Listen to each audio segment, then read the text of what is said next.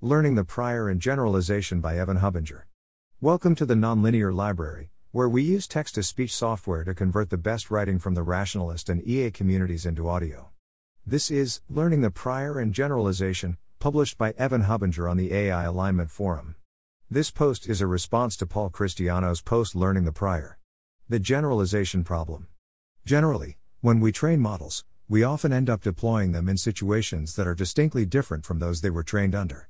Take, for example, GPT-3. GPT-3 was trained to predict web text, not serve as a dungeon master, and the sort of queries that people present to AI Dungeon are quite different than random web text, but nevertheless GPT-3 can perform quite well here because it has learned a policy which is general enough that it continues to function quite effectively in this new domain.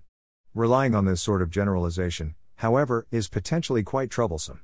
If you're in a situation where your training and deployment data are in fact independently and identically distributed, i.i.d., you can produce all sorts of nice guarantees about the performance of your model. For example, in an i.i.d. setting, you know that in the limit of training you'll get the desired behavior. Furthermore, even before the limit of training, you know that validation and deployment performance will precisely track each other such that you can bound the probability of catastrophic behavior by the incidence of catastrophic behavior on the validation data.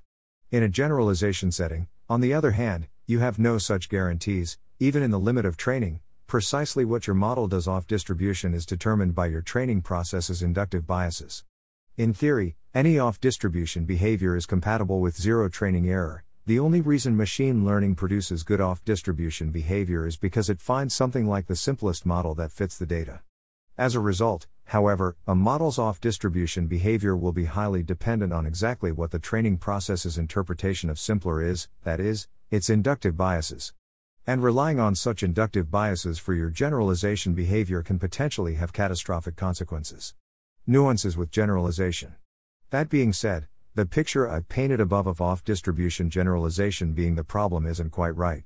For example, consider an autoregressive model, like GPT-3, that's just trained to learn a particular distribution.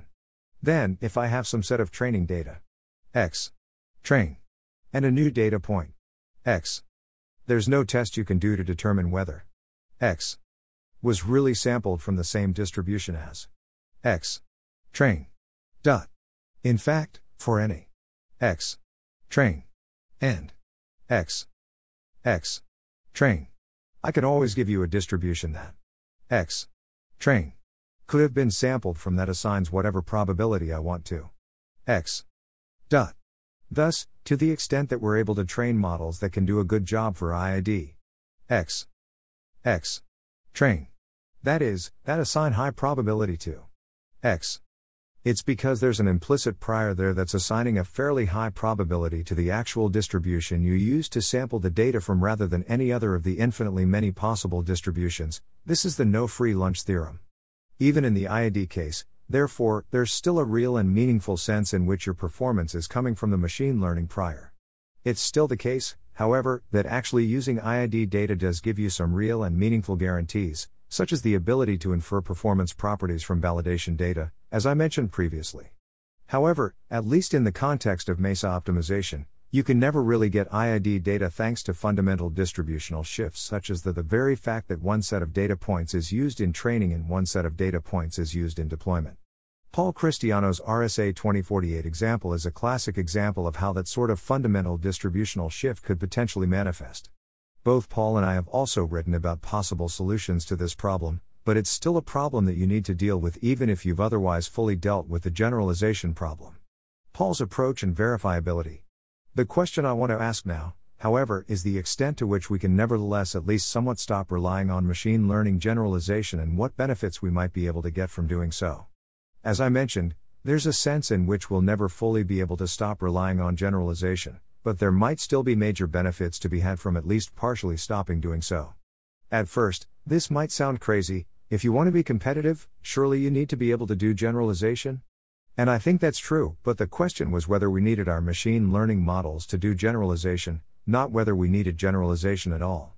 Paul's recent post Learning the Prior presents a possible way to get generalization in the way that a human would generalize while relying on significantly less machine learning generalization. Specifically, Paul's idea is to use ML to learn a set of forecasting assumptions. Z. that maximize the human's posterior estimate of the likelihood of z over some training data, then generalize by learning a model that predicts human forecasts given z.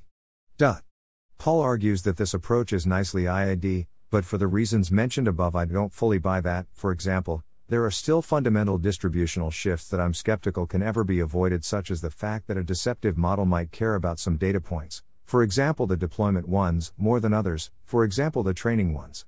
That being said, I nevertheless think that there is still a real and meaningful sense in which Paul's proposal reduces the ML generalization burden in a helpful way, but I don't think that i.i.d-ness is the right way to talk about that. Rather, I think that what's special about Paul's proposal is that it guarantees verifiability. That is, under Paul's setup, we can always check whether any answer matches the ground truth by querying the human with access to z.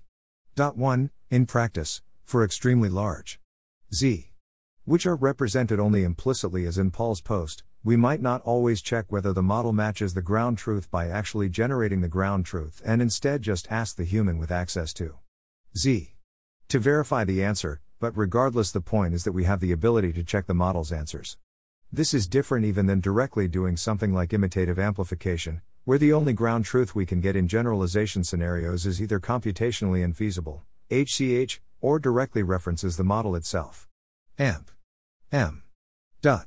One nice thing about this sort of verifiability is that, if we determine when to do the checks randomly, we can get a representative sample of the model's average case generalization behavior, something we really can't do otherwise.